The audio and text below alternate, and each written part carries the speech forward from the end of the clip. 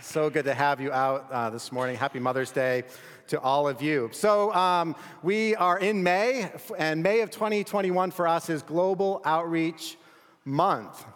And so we're going to be having this kind of focus and emphasis on global outreach for the entire month of May. I want you to do your very, very best to come out week after week.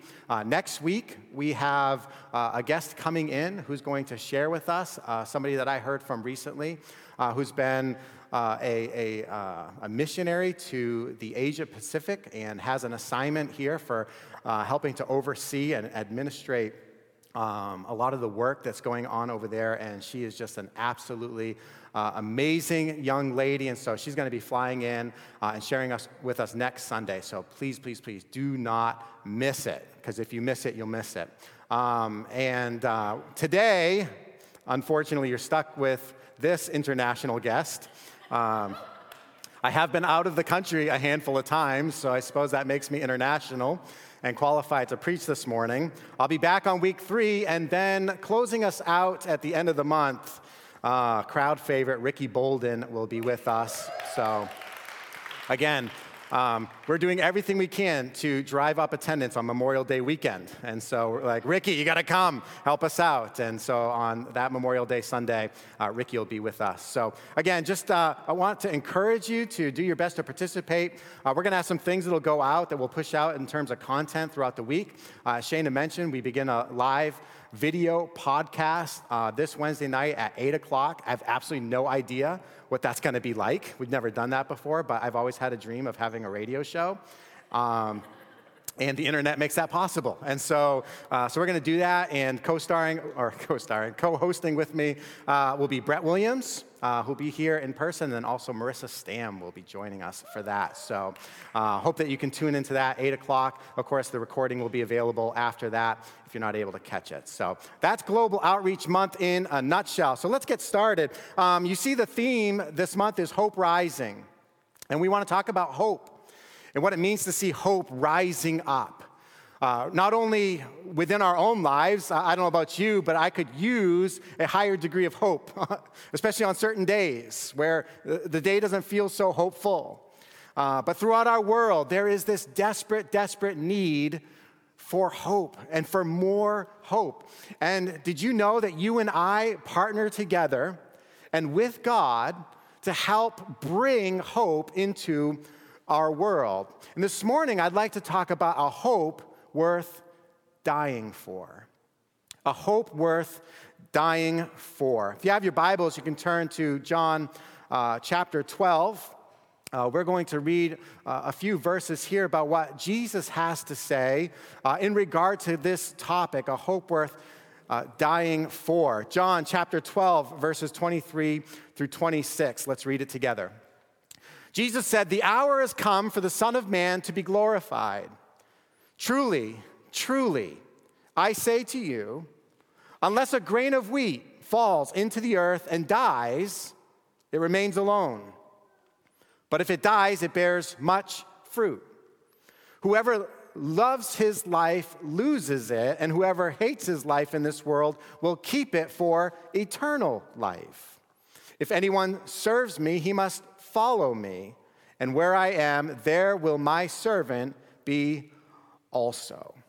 So just a few quick verses here that I want to focus in on to see what Jesus is talking about. If you're familiar with where we are in the story of Jesus, we are kind of near to where he's about to go to the cross. And Jesus remarks regarding the day and hour in which he and his disciples were sitting. He said, "The hour has come for the Son of Man to be glorified." That is that Jesus had this understanding of what was going to happen to him. He had not yet been arrested. He had not yet been tried. The sentence was not ready to be executed. And yet Jesus knew what was on the horizon. In fact, not only was he aware of this at this particular point in his ministry, but he was acutely aware of where he was going all along. Throughout his ministry, he understood that it was leading him to a particular destination. And when I read that verse where he says, the hour has come for the Son of Man to be glorified, I'm a little overwhelmed by the degree to which Jesus seems to have this resolve.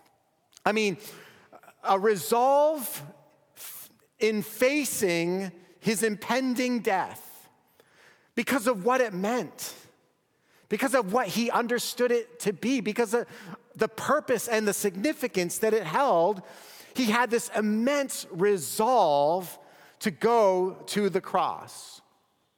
And I wonder, where Jesus was resolved to go to the cross, if you in your life have experienced, or if you can even begin to imagine what it must be like to walk through life with that kind of resolve. Not a resolve towards your death, hopefully, but a resolve that looks forward to some particular place that you really, really, really want to go. A place where you want for your life to carry you. A place where you want for your hopes and your dreams and the decisions that you make and the investments and the risks that you take to ultimately land you. You experience that kind of resolve? Where you said, it doesn't matter the challenges that are in the way. I'm going to keep pushing forward. I'm going to keep forging ahead toward this thing because what you understand about that thing is the importance and the significance of it. It happens to us in some of the ordinary circumstances of our lives. Maybe you're pushing through toward graduation, right? And it feels like you have been studying for so long and you have been working so hard. And there are days where it feels like you want to give up. There are days where you wonder as you're listening to the professor speak and you're writing your notes and you're reading your books and you're doing your research, wondering what is this all for? But then suddenly you are made aware again of what's at the end of that thing. Maybe it's that degree, or maybe it's that educational experience that's eventually going to launch you into something that you feel like you want to do with for the rest of your life. And because of that, it's worth it, right? And there are things that we push forward and attend to in our lives because we know it's worth it. You moms out there, you are the perfect illustration for what it means to have something in life worth dying for. Who wouldn't describe motherhood in a general way as a true dying to self? Not a single mother in the place would neglect to describe what it means to raise a child or to raise multiple children and perhaps to raise a husband alongside them. The work and the energy and the effort that goes into that, but not only that, just the days of discouragement, the days where you're beat down, the days where maybe a child says, I hate you, the days where a child makes a decision that you know is bad for them and is going to lead to harm and hurt and pain, days where you're weeping and suffering because of your children, and yet we do it and we embrace it. Right? We take on that role of motherhood because we know that it's so worth it. The investment that we make into the lives of our children come back to us tenfold, 100-fold, 1,000-fold. Because there are some things in life that we are able to pursue that have this tremendous significance and importance and weight to them. And when we understand the weight and the significance of those things, we can have this resolve, a resolve that carries us through, a resolve that brings us through those times of discouragement and those moments of darkness where it just feels like it's not worth it. Jesus was resolved to go to the cross. He had this keen ability to center on his purpose for being. Now, I get we're talking about Jesus, the Son of God and the creator of the universe. And so you might be tempted to let your mind kind of wander away from what we're talking about because, well, we're talking about Jesus. Of course he was able to be and feel resolved to go to the cross. Of course he was able to center on his purpose for being. I mean, he was God after all. How can I possibly identify with that? And yet, what we need to understand about Jesus is the true humanity in which he experienced this world. The reality that he did suffer. The reality that he did experience true pain and sorrow. A friend of his passed away, whom he knew he was going to raise from the dead, and yet still his emotional state of mind took over, and the Bible just says Jesus wept. I mean, Jesus suffered. He knew what it was like to hurt. He knew what it was like to feel disappointed. We laugh when time after time he is engaging the disciples in conversation, and calling them a bunch of idiots or knuckleheads or slow to think, thick in the skull, right? I mean, it's like, it doesn't matter how long he'd been with them or how carefully he had taught them, still, it just didn't seem like they got it. And so Jesus was discouraged, I'm sure, sometimes. But even through that, he was able to center on his purpose for being. You'll find in one place in the Gospels, Jesus relating to himself, saying, I have come to seek and save those who are lost. You know what Jesus didn't have is a whole bunch of fragmented forks in the road, where he was kind of headed down the path of this particular interest and then all of a sudden redirected because this particular hobby suddenly took over his mind and his desires. And then when he got bored and tired of that, then he went on to the next thing and the next thing after that. That's what you and I do a lot of times, right?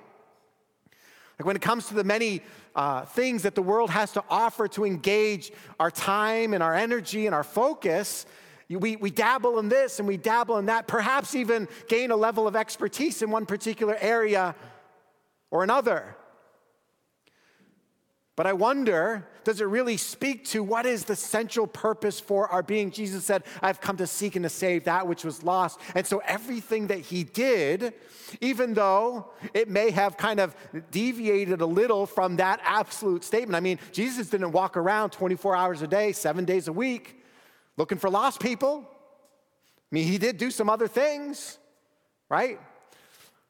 But the central theme of his life was to seek and to save. He said, I have come to give life and to give it more abundantly. That is, I want for people to experience a life like they have never experienced it before. And so his teaching was modeled after such a way that he could take a person who was lifeless, a person who was without hope, a person who felt like there was nothing this life could afford or offer to them, and he offered them life. He breathed into them life. He spoke into their world life. Why? Because he wanted them to experience life and life more abundantly. Jesus so eloquently quotes Isaiah as he talks about his mission statement in this world. He said, I have come to preach good news to the poor. I have come to preach recovering of the sight to the blind and to heal the brokenhearted. Jesus knew what his life was all about. And so he could walk with an intent and a purpose toward that particular direction. So I ask you this morning, can you identify clearly your purpose for being? As you think about your life, as you think about what your life is amounting to, maybe what your life has amounted to and what you want it to amount to with the time you have remaining, is there some clarity that you have? Are you able to identify your purpose for being? As you think about what makes you uniquely you, what makes you unlike any other person listening to this message today? What makes you unlike any other person in your household? Maybe you grow up comparing yourself to a brother or a sister, and it felt like they always had the upper hand on you. It felt like they were the ones who were always being noticed. They were the ones always receiving praise. They were the ones whose accomplishments seemed to rise above yours. And so you always felt like you were living in the shadow of that other person. If not a sibling, maybe it was a friend. Maybe it was somebody else in your life, but never did this feeling or this sense or this understanding of how God has uniquely crafted and created you to fulfill some grand eternal purpose in this world. And because you've never really engaged that, you've never been able to take steps forward to live that thing out. Maybe you've been lost under the illusion that when we're talking about purpose and significance, that is largely defined by the big, grandiose things that people do in the world, the kinds of things that newscasters take notice of and run to get a news story about, to put it on TV, to share it with the whole world. Maybe you've thought that significance and purpose has had to do with all of those big things that other people notice. Again, how many of you moms out there could identify with and understand the reality that the little investments that you make day after day after day in the lives of your children will ultimately yield tremendous benefits down the road, even when people don't notice, even when there's nobody applauding, even when there's no praise or pat on the back or a thank you even. But the reality is every single one of us have been uniquely created for some grand purpose. Jesus understood and he was able to center on his purpose for being. And I believe if he could speak to us today, one of the things that he would love for every single one of us to know is how he has uniquely created us for some great purpose. Have you found in this life anything worth dying for? Have you found anything as you walk through this life, as you experience life, have you found anything that's worth dying for, anything that you could say, you know what, this is what my life is going to be about. This is what my life is going to be defined by. And I am going to live like it's the most important thing in the world.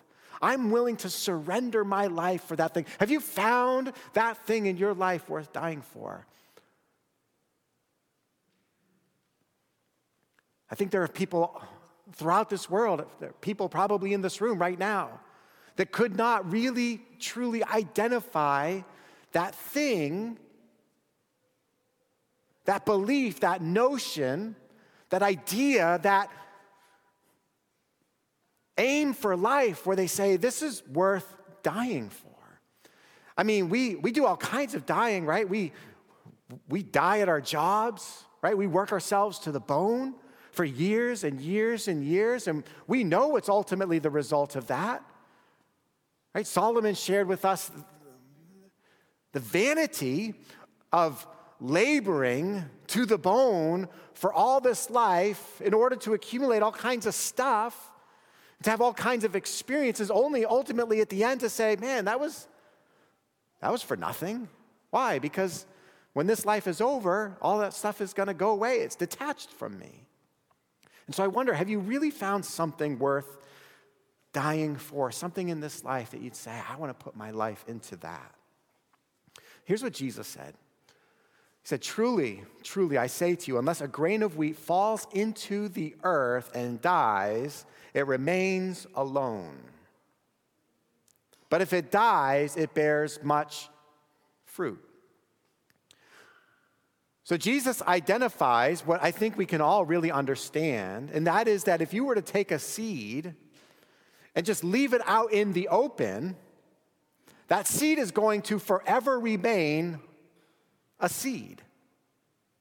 That seed represents a tremendous amount of purpose and significance and potential, but it's just a seed. The only way that that potential is ultimately released is for the seed to be put into the earth, to die, so to speak. Now, Jesus, of course, is relating to his death that is on the horizon, the reality that he must die for this great purpose for which he had been placed in this earth. But he says the reason for that is the same reason why a seed must be planted in the earth. Because after, and only after, it is placed in the earth and dies, is it then able to bear much fruit. The state of that seed prior to its death, prior to its burying, is it's alone, right? That's what he says. The seed outside of the earth remains alone forever. We experience aloneness in this world for a variety of reasons, two of which that I want to share with you this morning are a lack of clarity and a lack of conviction. Much like that seed, when we are unwilling to ultimately live up to the potential that has been wrought within us, created within us in God's eternal purpose for us as individual people, if we are unwilling to let that potential come out, we are, as what Jesus describes here, alone. That doesn't mean necessarily physically alone, because you can surround yourself with people. And you can surround yourself with hobbies and interests. You can surround yourself with nice things. You can surround yourself with all kinds of noise to help mask the real aloneness that your life exists in. Because if you're a seed that has not yet been planted into the ground, if you have not yet identified with the death of Christ and you yourself become dead, you are, again, what Jesus describes here, you are alone. Just a seed. And so we need clarity. Clarity is helping to answer this question: what do you believe and know about God? What do you know and believe about the world in which you live, the trajectory of your life, and its destination? I was listening to a podcast this past week that was talking about the experience of pain in nature. You know, one of these questions of, well, you know, if God really existed and God were good, why would there be so much pain in the world? And it talked about these various levels of pain, 3 levels, if I can remember correctly. One is, the pain that an insect would feel. When you squash a bug, and this pain is an unconscious kind of pain, right? And so some philosophers would surmise that that insect doesn't actually experience pain because there's no consciousness to go along with it.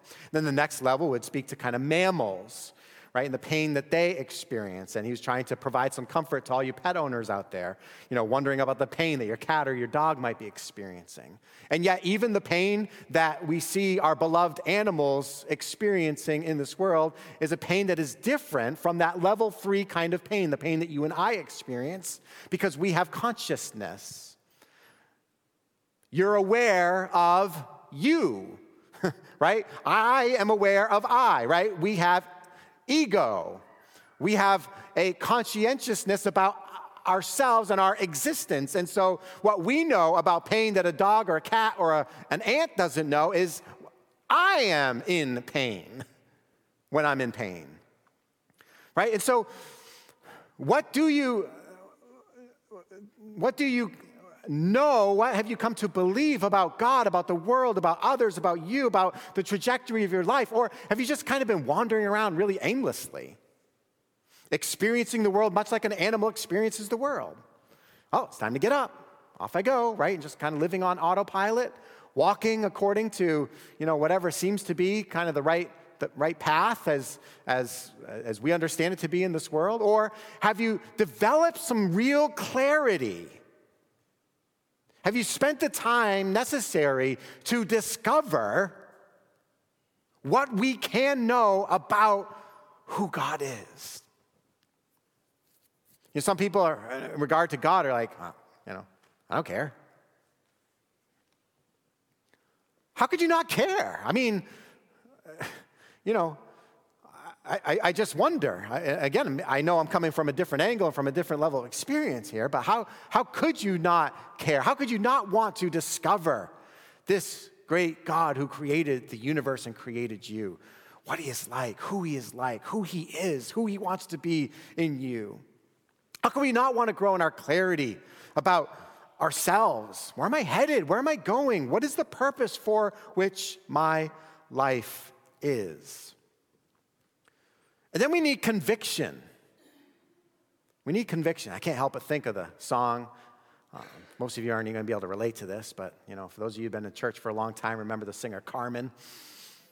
He had a song about how we need a little more conviction. Conviction seems to be a depleting resource in our world today. Conviction is that firmly held belief in something bigger than and something outside of you. It speaks to something worth dying for, something that is so important, something that I'm going to hold so tightly and so dearly to my own heart and person that I'm willing to die for it. Without that, we are alone. We are just a seed outside of the ground. But the reality is, if you have become a follower of Jesus, or if you want to embrace what this means to follow after the pattern of Jesus' life, the Bible instructs us that as he died, so you and I must identify with his death as well. And we must grow in our conviction for what God wants for our lives. A few weeks ago, we as a staff were reading through the book of Acts, and we came across Acts chapter 2 and verse 37, where Peter's preaching this sermon to a bunch of people who were supposed to know better. A bunch of people were supposed to know all kinds of things about God, but it got so many wrong. And as he goes through the story and the saga of the history of the Israelites, right down to the reality of where each of those individuals stood as people, it said, now when they heard this, when they heard Peter's word, when they heard the gospel proclaimed, when they heard the message of Jesus that they had once rejected, it says they were cut to the heart. And they said to Peter and the rest of the apostles, brothers, what shall we do? You know what we need in more of our churches? You know what we need among more of those who say, I am a follower of Jesus, is a higher level of conviction, a deeper understanding of what it means to come into the presence of God and have God speak to the intricacies of our lives, and for us to feel a little bit of conviction, for us to feel a little bit of tugging, for us to feel a little bit of, man, this isn't exactly how I should be living my life, with a willingness to confess and to repent and to turn in the direction that God wants me to go. That's what we need in our churches. If we're going to experience what it means to die for something that really has significance and purpose, we too must be, from time to time, cut to the heart. You know, I wonder, as you come into church, as you listen online this morning, are you hoping, to hear some fantastic sermon that's going to help make you feel like $1 million so that you can walk out of this place here, just kind of hopping, skipping, and jumping, Or are you looking for God to challenge you? Are you looking for the Spirit of God to speak to you? Are you looking for God to stir you? See, Jesus, what he did was, as he looked forward to and was committed to the end of what his life would ultimately mean, he set aside what was best for him. Truly, I say to you, unless a grain of wheat falls into the earth and dies, it remains alone, but if it dies, it bears much fruit. Its potential is released. You see, the grain of wheat can always remain a grain of wheat. Maybe that's what's best for that grain of wheat. Maybe that's what's best for that seed, is to just remain on its own. But I think we could probably argue the case that it would be far better for that thing to die, for that thing to be planted into the earth. Jesus was willing to do what was absolutely necessary, which, weirdly enough, is the one thing that you and I are all trying to avoid, right? We're all doing everything we can to not die. But Jesus was looking forward to what that death would ultimately accomplish. And we are called to identify with Jesus in his death. That's what it means to be a disciple or a follower of Jesus, is to identify with him in his death. Now, that does not mean that we're supposed to go and run off a cliff to our deaths. That is not supposed to mean that we live our lives in such a reckless way that we are welcoming death just as soon as possible. No, we continue to avoid death at all possible costs, but we identify with the death of Jesus in actually how we live out our lives as dead people. That's what we are called to be.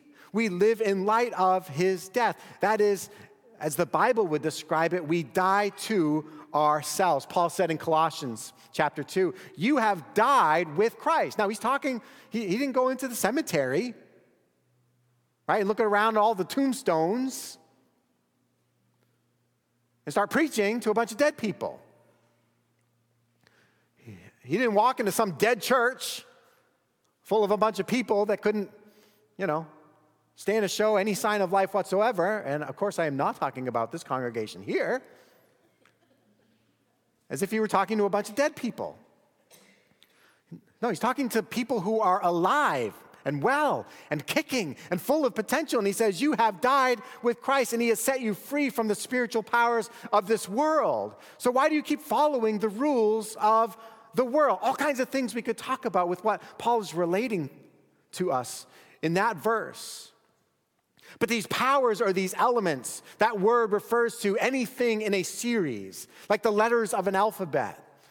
Almost to say, you have just been following the ABCs of life. You've kind of been walking through life as some particular rote thing, just following after the pattern of the next guy.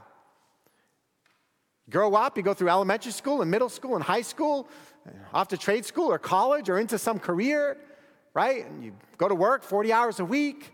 You retire when you're 65, right? I mean, you just follow the pattern of the world as if that's just simply the pattern that you're supposed to live. But these powers or these little parts to the whole are not supposed to be what our life is ultimately centered on. We're supposed to be looking at life in its entirety, not treating life as a series of normal steps. You see, when we do that, it's like we are settling for just the normal base things of life. Again, like an animal. An animal wants to survive. When it's hungry, it looks for food. When it's thirsty, it looks for something to drink. When it's got to go to the bathroom, guess what? Sometimes we walk around our lives living much the same way as an animal, just kind of following, the desires, those carnal desires. I don't necessarily mean, sinful desires, although we do that too, but the simple base human desires that we are going to follow without any thought whatsoever, without any conscious effort whatsoever. We can all do that. We can all go to bed when we're tired. We can all eat when we're hungry. We can all drink when we're thirsty. We can all kind of make it through the next day. But is that the life that is reserved for the person that Jesus has died for and wants for that person to identify with him in his death? No, he wants far more from us, more than just survival, more than just preservation, more of just thriving in our own little cluster of what is our lives. And yet that's how we often do religion, right? We do religion by practicing the steps. Paul's like, get out of that. Get out of that ordinary course of just following the religious prescription for what you're supposed to do or not do. No, life is so much more than that. And so what you and I need to do is we need to break free from the dogma of this world. It might be the dogma of some religious experience that says, this is how you do it. This is how you please God. This is how you walk with God. It might be a dogma of this world that has nothing to do with God, but it's the world's standards that say, this is how you do life. This is how you define success and how you achieve purpose. Jesus has something entirely different from us, and so we've got to break free from that. Maybe you need to break free from the dogma of your own life. Maybe your own life has been largely directed by this kind of dogmatic idea of what your life is supposed to be. And maybe today, there's just a crack in the door that the Lord wants to kind of step in and challenge you. Say, listen, I got so much more for you. If you'd be willing to die to yourself, if you'd be truly willing to surrender your life, I've got so much more for you. And so as we close out this morning, I want to encourage you in a few things. Number one, I want to encourage you to, over the next month, I want you to raise your awareness. We're going to be hearing from people that are going to talk about things that are happening throughout the world. After the service is over, Terry's going to be over there. We have a book that we are recommending that people read this month. So if you're a reader, go up and see her and buy the book and read through that. It's a book that'll help just raise your awareness, your level of understanding, your cognition for what's actually happening around the world. I've said this again and again and again. That is that, listen, you and I, we can live our lives and insulate ourselves from the problems of the world. We can do that. But that's not how Jesus wants us to live. And so we got to become more aware. I mean, I'm embarrassed as I think about the larger part of my life and just how unaware I've been of things that I need to be aware of. Not that I can fix every single thing, because I can't. Not that I'm going to be the one that's going to come up with this ingenious plan to solve this major problem in the world, because I'm probably not. But but I need to raise my awareness. And so immerse yourself in Global Outreach Month. Get in. Get your hands dirty. Listen. Hear what people are talking about when we have guests who are speaking, when we have books or other content to help just raise that level of awareness. Secondly, raise your care temperature. How many of you know it's not just simply enough to become aware of issues, to become aware of problems outside of our comfortable little worlds? We've got to raise our care temperature as well. That, I care about what's going on. I care about the hurt that's being experienced in my neighborhood, by my neighbors. I care about the hurt that's being experienced by a person that I don't know who lives halfway across the world. Raise your care temperature. Listen, it's no secret. This is Global Outreach Month. We are encouraging our church, people in our church, to invest in ministries that are making a difference throughout the world. We're asking for people to pledge, to make sacrifices, to say, this is what I'm going to do from a financial perspective. This is what I'm going to do to help with what little way I can to see hope rise in some particular area or for some particular person. And so I want to encourage you. Raise your care temperature. And then finally, live on purpose. Don't live your life haphazardly. Don't wander about this life aimlessly. But like Jesus had this resolve to go to this cross, like Jesus who was able to center on his purpose for being, God has a great purpose for your life. I wish you believed that. I wish you did. I know maybe somebody's catching on to that idea. I know maybe somebody's thinking, you know what, maybe he's right. Maybe I do have some purpose. Man, I wish I had the ability from a speaking standpoint to convince every single one of you just how important and precious you are to God. And how desperately he wants to see you immersing yourself in the work of the kingdom of God. That it's not reserved for the preacher or for a handful of people. It's for all of us. We are all responsible for hope rising. Truly, truly, I say to you, unless a grain of wheat falls into the earth and dies, it remains alone. But if it dies, it bears much fruit. Would you stand with me this morning? Heavenly Father, I just pray as we close out here, our first in this series on hope rising, would you stir our hearts? Lord, would you just help for the level of clarity and conviction over which we see our lives begin to rise so that we might begin this new trajectory of our lives where we die to self for the purpose of seeing hope rising. Jesus, you died on the cross in order to provide hope to this world. So Lord, help us to identify with that death and how we live our lives, for we pray this in Jesus' name. Amen.